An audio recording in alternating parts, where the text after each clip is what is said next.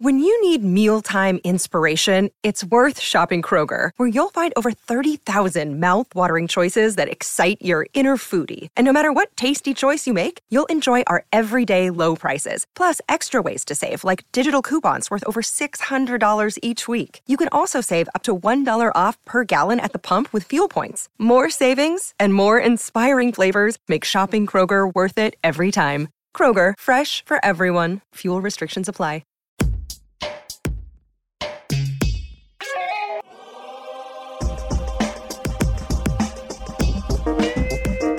Welcome to The Drill Down, the business stories behind stocks on the move. I'm Corey Johnson. Today is Tuesday, June 8. Well, just ahead, the software company at the center of a massive and widespread internet outage. Plus, Wendy's is more than square burgers. It's a hot stock with a scalding Twitter account. We'll look at the business. And how chemistry and data science are improving oil and gas drilling technology. We're going to talk about a green company in the fracking business, drilling down on Flotek, the Flotek CEO and oil industry veteran, John Gibson. But first, it's sponsor time. The Drill Down is brought to you by Era, a one-stop equity platform where you can seamlessly connect to any earnings call and surface actionable insights automatically. Era's AI-powered tools will allow you to work faster and smarter. That's Era, AIERA.com. And we're hoping the Drill Down's becoming your daily source for business news that goes beyond the markets. So subscribe to us on iTunes, Spotify, Google Play, Stitcher, iHeart, TuneIn, or Pandora. Follow us every day. And let us know what companies you think we should be drilling down on.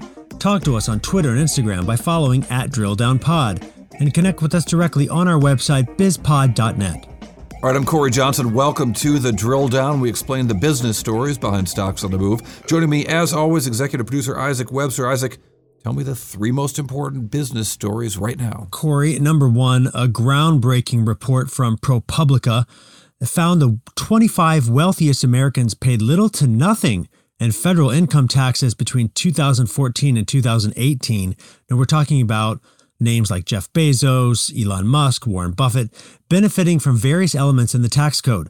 The Watchdog website based its analysis on documents from the IRS, the Internal Revenue Service, and the IRS is now investigating the report and how this tax and income how these details were obtained.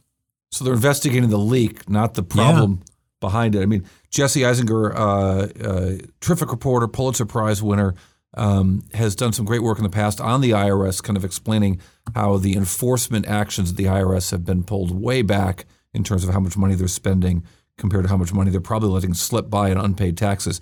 But these are legal tax avoidance schemes from the very richest people in the world. It's kind of an amazing report and really a must-read.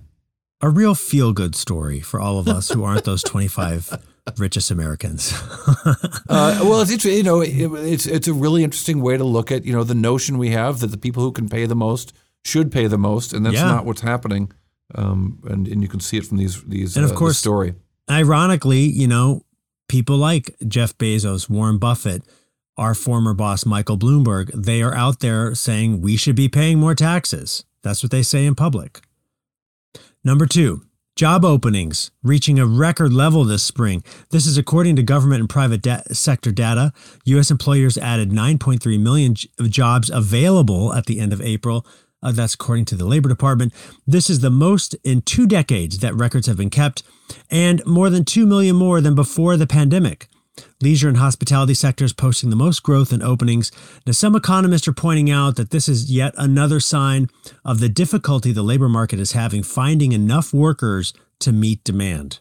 It's a really interesting time in the job market. It's a really interesting time, I'm sure, to be an economist right now, because we're seeing these push and pulls happening in the market, which is this big question: are unemployment benefits and added unemployment benefits actually keeping people from going back to work? We hear that from CEOs sometimes. We don't often hear that from the workers, but I think today's report just shows that the economy is on fire, and it's going to drive pay up.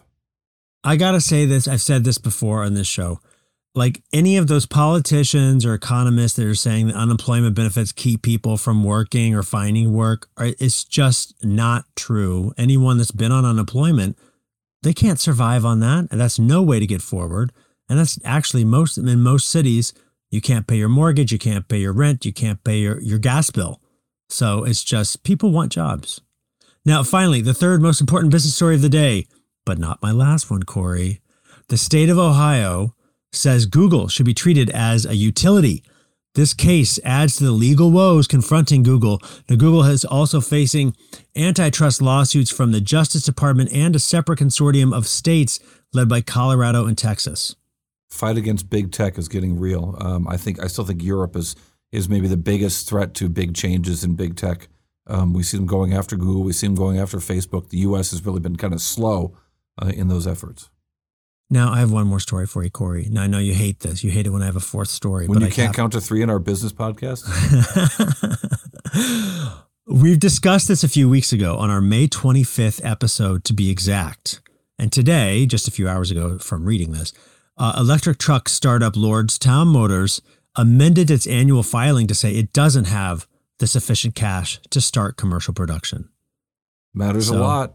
There you go. We'll call that it's a follow-up on an earlier story that we did, which we predicted that exact problem might happen. On May 25th, we did that. So now everyone's finding out for themselves. Corey, what stocks are you drilling down on today? Well, let's take a look at the breaking news coming out of Fastly. Fastly, FSLY, shares ended up closing higher by 10% today, and they've gained 18% in a year. What is this news about Fastly today? Well, big news. It's kind of underscores the importance of this company. The stock initially looked like it was going to be in trouble today. In fact, indeed, futures across all the markets were down before the open today because of a Fastly product tanking. The problem was the Fastly software led to an outage across the internet, right across the web at least, where websites from, you name it, news sites, The Guardian, CNN, New York Times, the Financial Times, toss in Reddit, some Amazon pages, Twitch, the British government's homepage, they all went down owing to some kind of problem with Fastly's software. And everywhere you looked across the web, there was 503 errors. The screens that pop up saying 503 website can't be found. And you couldn't read about the problem itself because those sites were down. It shows you just how much the internet relies on this, I would call it a largely unheard of cloud services company. Now, how does Fastly software work? The company builds what they call an edge cloud platform. Let me use a metaphor. This is prom season, of course. You know that, Isaac? No? Sure. Your kids are little. Well, proms are back a little bit. And I heard a story about a prom in one of the swanky towns, suburbs of San Francisco.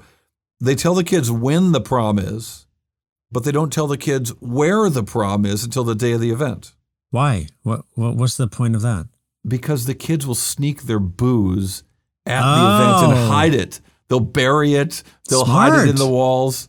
Oh, yeah. I like that. I wish I would have thought of that when I was in high school. They also, of course, have the breathalyzers. I think the whole thing's stupid. The kids are probably stoned, not drinking. But in any case, this is essentially how Fastly software works. It takes the goodies of any website and disperses them to the locations of where someone might actually be consuming them. They create these things on the edge of the cloud, and they cache the videos or the images or, yes, the podcasts that are quite popular so that when the user wants to download it, the biggest chunks of content are around there and around the edges.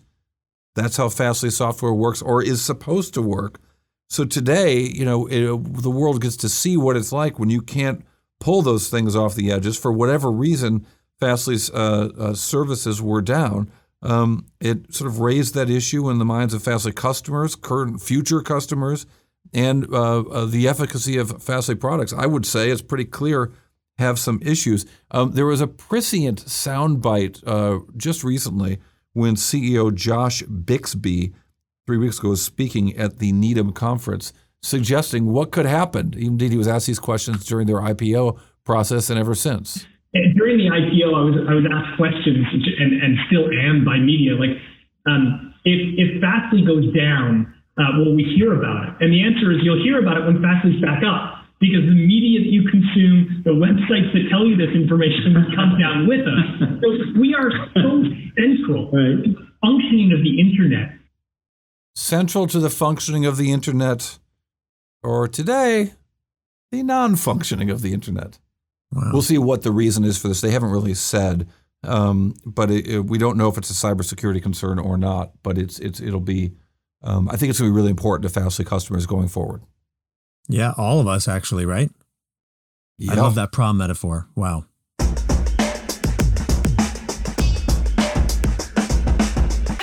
Corey, what is your next drill down? Let's look at Stitch Fix.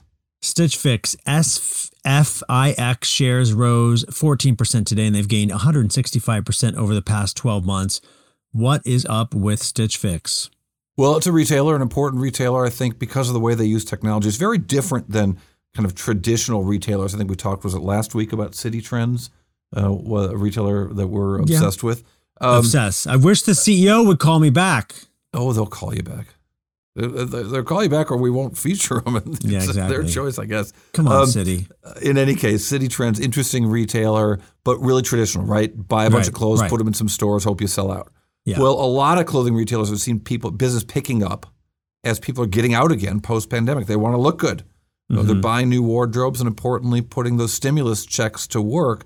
And that's been very beneficial for companies everywhere from, Anthropologie and Urban Outfitters all the way to City Trends.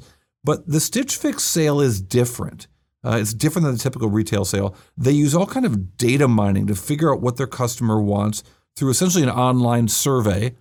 They send a bunch of clothes out to that customer using stylists to kind of figure out what their preferences are. They use the data to figure out what their preferences are. They let the customer return the clothes that they don't want and seeing what they keep, what they get rid of. Stitch Fix reported a really big quarter when they just announced their quarter, which ended on May 1st. Net revenues were $536 million, up 44% year over year.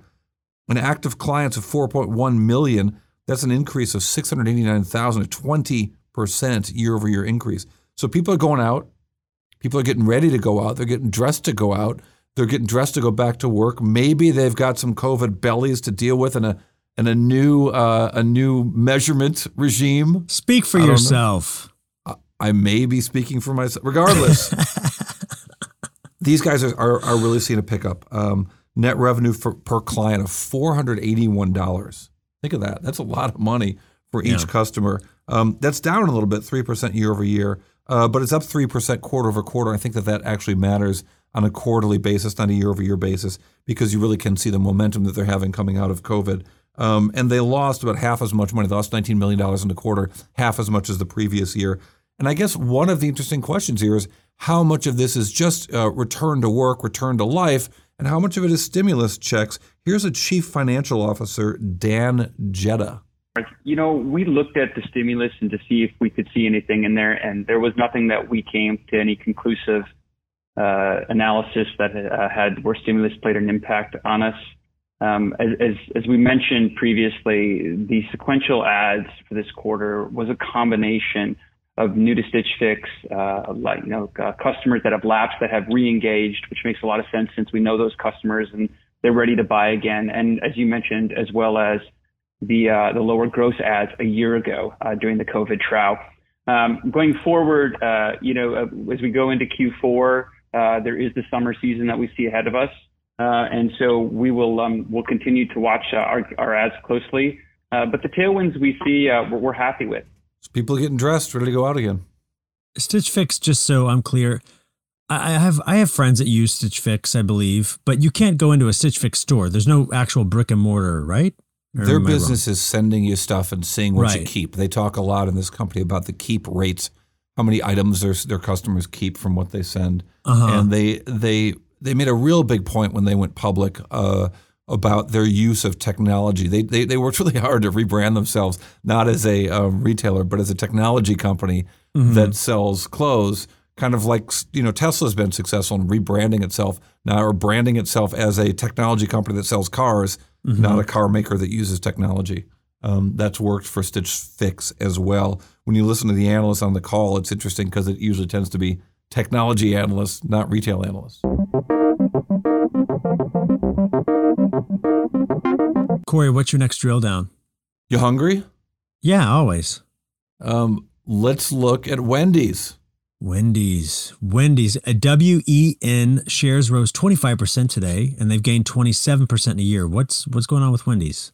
Well, this is a meme stock, or I don't like the phrase meme stock, by the way. I don't either, but well, okay, so let's go with a different one I've heard. Okay. Let's call them game stocks. Well, that makes sense. Because these investors treat it like a game. These Wall Street bets guys like, it's going to go up because it's going to go up. I'm all in. But isn't that what Wall Street is? One big game? I'd like to think one big casino? I'd like to think there's more to it. There's certainly more to Wendy's me being jaded? than being a game stock. I didn't realize that Wendy's was a meme stock. It is now. Okay. And it's been on fire as a result. This a Wall Street bets thing? It is. And also, as it happens last week, and I lost 20 minutes of my life that I will never get back going into the Twitter account of Wendy's. Do you understand this? Twitter. Have you looked at this Twitter account before? I follow them. You do? Yeah. Yeah, they have a great Twitter. They throw off more shade than a palm tree. These guys are crazy. Yeah. And they're quick. Let me give you some examples. They're quick. Their tweets are quick to respond to whatever's going on in the zeitgeist. When somebody tweets out, I want Wendy's, but my girlfriend wants McDonald's, what do I do? Wendy's quickly responds to this person online, there are plenty of fish in the sea. Similarly, my friend wants to go to McDonald's. What should I tell him? Hexic asks on Twitter, Wendy's, find new friends. They're good. I mean, listen, I have to say, I am not a fast food person, but these tweets do make me want to go to a Wendy's. I probably won't ever, but I do like them, and they make me consider Wendy's. They do. I've got more. Anthony Marinini puts on Twitter. Yeah. To Wendy's, McDonald's is better. Wendy's responds, at freezing beef. That's a good one. Oh my God. Shade, the library is open. Ace the Prophet, yo Wendy's. Y'all can use my mixtape if you're for your flame grill. If you want to flame grill your burgers, just saying. Wendy's. I love it. We'd prefer to keep our food fresh and hot. Listen, whoever awesome. they have running that social account, let's give them a raise. Fantastic, but couldn't agree. Give these people a raise in that social media account because they're doing a great job. But the stock is also on fire because the business, their post-COVID numbers have been really strong. I spent a bunch of time going through the quarterly report and the most recent results from the company, and the chicken business is doing really well. The chicken sandwich is doing quite well. Interestingly, COVID actually pushed these guys. So about 5 or 6% of the stores they own, the rest are franchises. The franchises pay them about 4% for net sales and another essentially 4% for advertising. But they're spending a lot of money on technology. And during COVID, they really accelerated their technology spend and their developments to allow them to allow their customers to order online, have the order waiting for them. That makes the delivery, the drive-through business work a lot faster. And they're seeing really big increases over the last year and over the last year, so the rest of us would call 2019, and a really aggressive ramp in same-store sales. Same-store sales for existing food businesses, you normally look for those that are really good if they're better than 4 or 5%. These guys did 13.5% increase in same-store sales over 2019. So that's very strong growth from this company. Here is the CEO, Todd Penegor. As you think about people going into mobile ordering, we're seeing folks with higher average checks, 15 to 20%. It's a strong economic equation to get folks into mobile ordering. We're creating more better experiences in our restaurant. When you think about mobile grab and go, you think about curbside, those all help with speed and getting folks through the line much more convenient along the way. And then delivery, as we continue to drive that side of the business, we're seeing average checks of up 40 to 50%. So a lot as we work to turn our parking lots into frictionless transaction centers to continue to drive throughput, but more importantly, to continue to drive nice average checks and nice flow through for our business, creating better customer experiences and creating better employee experiences, quite honestly, in those restaurants. So a lot to like, and a lot more we can continue to do to make that experience even more frictionless in our restaurants for both the consumer and our employee. So I think it's interesting, right? The mobile order shopper spends more than the non-mobile order shopper. That's just a big deal for them, right? That's the whole game. Yeah. Well, I mean, I don't know about you, but my habits when I'm ordering a mobile food order, I always add more than I need. It's so easy. Certainly is at Wendy's. All right, well, coming up next, John Gibson, the CEO of Flotek, talks to us about how his company is helping an ESG play in oil and gas. The Drill Down is brought to you by Era. Era's event access and monitoring intelligence platform improves earnings season and the investor events in between through comprehensive calendar tracking, one-click event access, dynamic monitors, multicasting, and more. Powered by an advanced language processing engine, which consumes some 40,000 investor events annually across 10,000 global equities. Learn more at AIERA.com. And remember to join the Drill Down on Twitter and Instagram at DrillDownPod. And check out our website, bizpod.net. Let us know what stocks we should be drilling down on. All right, welcome back to the Drill Down. Joining us right now, John Gibson, the CEO of Flotek Industries. It's a fascinating company based in Houston. He joins us right now from Houston. John, good to see you on my screen here and hear your voice. Pleasure to be here. So Flotek is not the business that it used to be, and that's a good thing and a bad thing. The bad thing is it's a smaller business than it used to be. You guys are doing, your trailing revenues have been really punished lately, down to $45 million but is such an interesting company. What does Flotek do, and what did Flotek used to do? Okay, so two questions. I'll see if I can be brief. One is I would have called the revenues abysmal, and probably the reason I got hired early on was it's a turnaround situation. In the past, it really focused on using terpenes, primarily a product called complex nanofluids, to improve production in wells. So a well that would make 100 barrels, your treatment oil and gas wells. Exactly, oil and gas wells. A well that might make 100 barrels, could improve as much as 20%, so you'd make 120 barrels a day. And so you'd look at the price of the treatment and the payout and take a look at how to do that. How that works is we coat the grains in the reservoir so that it preferentially flows the particular fluid that we want. We can make it flow more water, we can make it flow more oil, make it flow more gas. And so that was the business. Well, in the turn down, more oil wasn't necessary when the price is that low. What they really want is cheap, and treating wells with surfactants was not that popular an item. But the real lever on this that's been great for us as we come into 2021 is all of those treatments use citrus terpene or pine terpene, delaminate, so they are biodegradable treatments. And so I'm no expert, but chemicals coming from oranges and trees do not cause the environmental degradation that chemicals coming from chemicals tend to cause. And that's really the emergence is, can we do biodegradable chemistry in order to improve the industry and reduce the contamination of aquifers or any kind of skin contact with employees that are pumping the equipment or inhalation. So it's exciting to say, wow, we had a great chemical for helping wells improve, but its real value today is in the environmental side, the ESG sustainability, and saying, let's switch it to something that doesn't do environmental damage and gives you no liability. And people where I am, out in California, even worse in San Francisco. I love San Francisco, don't get me wrong. But San Francisco looks at the world in some ways differently than Houston does. For our listeners who can't tell, John is not from San Francisco. Well, I'm not either. I'm probably originally from New York, but I so admired Southerners, I hired a language coach, and I'm glad that I'm somehow deceiving you with this accent. It's working. I can't wait till you add. And how does one pronounce the word spelled O-I-L? Oil.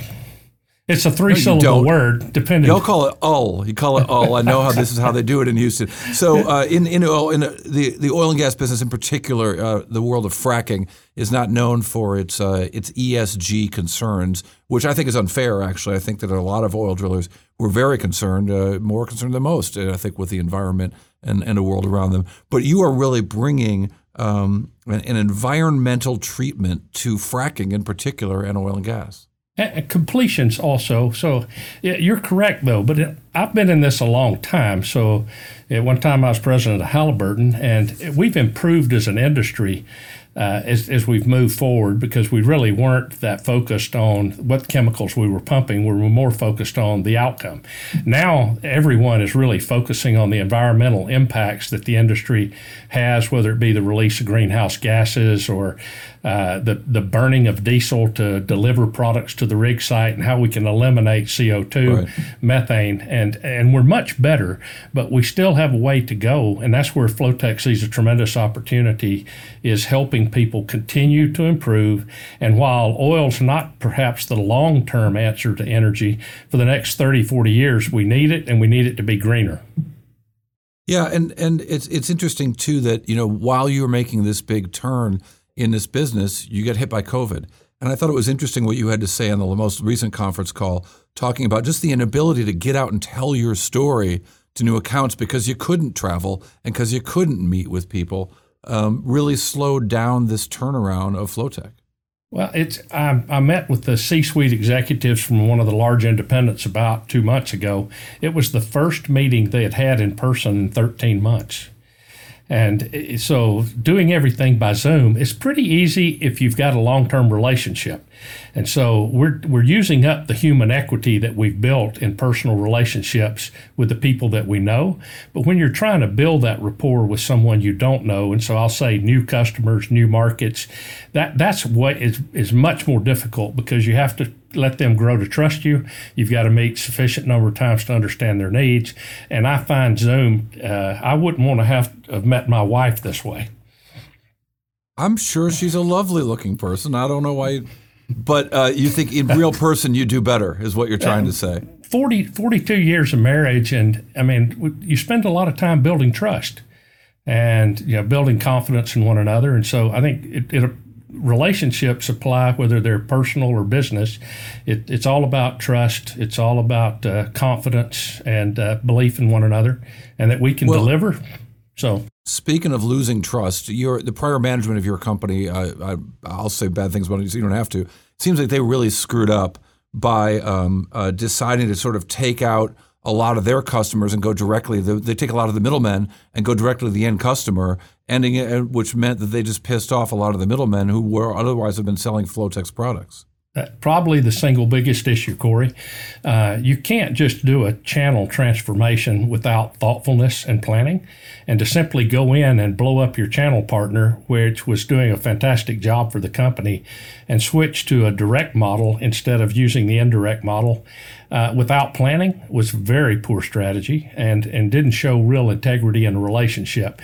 And I think that's probably where the majority of the damage came on Flotek's revenues if you look at 18, 19. So how is the comeback working? How is your ability now to go back to your old partners, the company's old partners, and say, hey, the whole breakup thing, I didn't mean it, let's get back together? Well, that's a great question, too. The problem with it is you, too, even though I've got good relationships with them, it takes time to rebuild that trust. I mean, you need to do projects together. You start small. You start on something where they have an urgent, critical need, or you can improve something for one of their customers, and you work from there. And I think the great part is that I've got good relationships, and we're rebuilding that, and they do trust us, and we'll continue to improve that over the next year. Now, you guys also found that with the excess manufacturing capacity that wasn't being used because of the turn down in the oil field writ large, that you could do other things like make sanitizing and cleaning products, which seems like it ought to be a real good business during a pandemic. Well, I think it'll be a really good business long term. It was one of those where, believe it or not, I was coming back from Canada, called the guys here, and I just went, can we do anything to help out first responders with sanitizer, since there was very little available. And I didn't realize what volume meant to these guys. So I landed, they told me we had 12,000 gallons made. And so first place we called was the homeless shelter here in Houston, and the Star Hope Mission, great organization. And we delivered them 1,000 gallons. And then the mayor of Houston, Sylvester Turner, I've known for a while, and we asked him what he needed for first responders, and we sent 1,240 gallons to them, and it just kept going. So we expanded it to Midland, all the first responders in Oklahoma. We tried to provide product to, and from that the telephone started ringing, and we thought, wow, we can do this. We've got the capacity. We can do about somewhere between 2.5 and 3 million gallons a month of product, whether it be for the consumer market or for the oil and gas market. And that's with a single shift of people. We could probably get to the 6 to 7 million a month by adding a second or third shift. And so we've got plenty of capacity, and we went into that market because it's about, our estimate's about a $3 billion a year market with a CAGR that's going to be in the high single digits, even post-COVID. And so you go, if in that market, there's not a lot of excess capacity. So if we really just address the incremental TAM or available market that from the growth side, we think we've got a good opportunity. And there's a good opportunity on the people that didn't get their allocations, right? So if you if they cut you on the allocation, you go, I can fill that gap and you can trust me. And what are the margins like in that business? Is that a very profitable business? It seems like the product is not very differentiated, so the product margins might not be real good once the sort of the rush to buy stuff that we saw a year ago is over. I once had a marketing professor tell me that if they can differentiate toilet paper and have the margin on it vary so greatly, you better be able to differentiate other products. And so on the sanitizer side, one of the big differentiators is immediate delivery and inventory, because a lot of people have been burned. And so they want proof of inventory, proof of shipment, proof of quality, because they've taken on products like, I won't name any, but I'll say that have benzene or other contaminants in them that have come out of other countries. We actually have the ability for you to monitor our manufacture of those products in real time. We've put a sensor in that we sell into the market, and we can tell you what the quality is, what the contaminants are, what the speed of the production is. You can see it being bottled via video, so that we can give you the confidence that what you're ordering is the quality you want, that it'll be shipped on time in the quantities that you want. You can visually see all of that, both the analytics as well as the physical operations. For the people that have been burned, this is a really important sales metric, and it's why the margins are staying pretty good. And what's the growth like in that business? And you mentioned single digits, but that's for the total market. Presumably for you, have you seen an acceleration in those sales? Because it didn't materialize last year like I thought it would. Well, I would say that we didn't do a great job there, Corey. What we really did was we knew we could make it. We made it. We worked through some contacts we had, and so we sold millions of dollars worth of it, but we did not have a dedicated sales force that understood the distributor network for those products. And so we were excited to bring on Matt Sullivan, who was at Georgia Pacific, and he's here now, and that's his expertise. He really brings us the sales acumen, knowledge of the market and the buyers, and how to position those products. I've had conversations with the CEO of several large franchised food companies, and how they think about buying is far more complicated than just product purchasing. They want to know what methodology to use in cleaning their restaurant, how long they have to do that, how frequently. It's a very scientific method. It's not just wiping something off. It's how long do you leave the chemical in place, which chemical combinations do you use. So, and we had to learn that. And so I would say we had a bit of a learning process, but we've got the right person here to take us through this year. Our hope would be to get to double-digit market share of the growth part. So imagine it's $3 billion. If you said it was going to grow 240, I'd like to try to get to 10% of the 240, and that would be our first milestone. And then the part I won't comment on is how quickly. Well, come on. I mean, because that'd be a 50% increase in revenues basically for your company right now. It would. And I think what would be cool is Matt Sullivan, who's doing that, is after he's been here long enough and can tell us, who we can connect to, how we should do that. And he's got a forecast in place.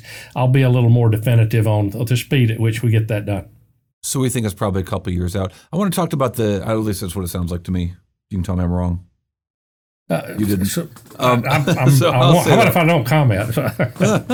All right. Well, you've got another business that's super interesting called data analytics. And I think this is really interesting. You got into this business through an acquisition in the last year. You quickly wrote down a chunk of that, if I'm not right. I didn't really understand what happened there. Tell me what that business is, and we can talk about the accounting of what happened with that business. I'll do both. JP3 measures the composition of fluids while flowing. So every 15 seconds, you can see the chemistry of the product that passed by without having to take a physical sample or release anything into the atmosphere or in a pipeline. In a pipeline, right? And it also works in refineries. It works at wellheads. And so if you're at a wellhead, we can tell you the composition of a barrel. So imagine the moment you flow it out of the well, you could say there's this much diesel, there's this much gasoline, there's this much jet fuel in the barrel that just flowed by. So if you're a refiner, you know exactly the quality of the product because you're seeing all of the components in that particular barrel. So you see the molecules every 15 seconds. So I think it's transformational for the industry because a refinery really needs consistency in feedstock to optimize their profitability. And how do they do that? How do they do that now at a refinery? Are they taking chemical samples and shaking it up in test tubes to see what they got? A lot of different methods, but a lot of them it's sort of an individual's knowledge of production coming from different areas. It's not really done in a completely automated way. I think the future is almost all automation where you can take out the guesswork and you can complete that without labor being involved. You can do it faster and more accurately. And so we're pretty excited about it. Now, what did I do wrong? Right? That's a good question. Tell me. That's my question for you. Well, one could question my intellectual capacity based on doing an acquisition in the middle of COVID, but it was really excited about the digital transformation of chemistry. We saw nothing like it. There's not another sensor in the marketplace that provides similar results in the same speed and the accuracy. They had a library of about 30,000 samples where they had confirmed their estimates by actually doing physical samples and then using that library like the FBI would use a fingerprint library so that when we see a signature go by, we're able to correlate that back to the fingerprint library and tell you what the chemistry is. So what did I do wrong? I purchased it at a terrible time in the market and it went down. And so you couldn't look at a forward forecast and think we could make it during COVID. So that's when an auditor would come in and say you have to reevaluate the price. And so we had to write it down. It was frustrating because I was too optimistic about how the government would react to COVID and the speed at which we would recover from it. Made a mistake. It was far more impactful than I thought. At the same time, I could never make that acquisition today, Corey, because I couldn't afford it.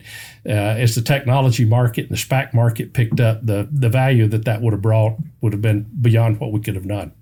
I forget what you guys paid for that business. Well, about right at $40 million all in, counting equity and cash. You pay $40 million for it. It did $3 million in revenues last year. Call it. That's post-acquisition. Post-acquisition. Oh, okay. Yeah. Okay. So, and what month did the acquisition take place? End of May. Okay, so from May 18 now. I see it in your 10K, which is sitting in front of me. So you close the deal May 18. You get almost $3 million in revenue.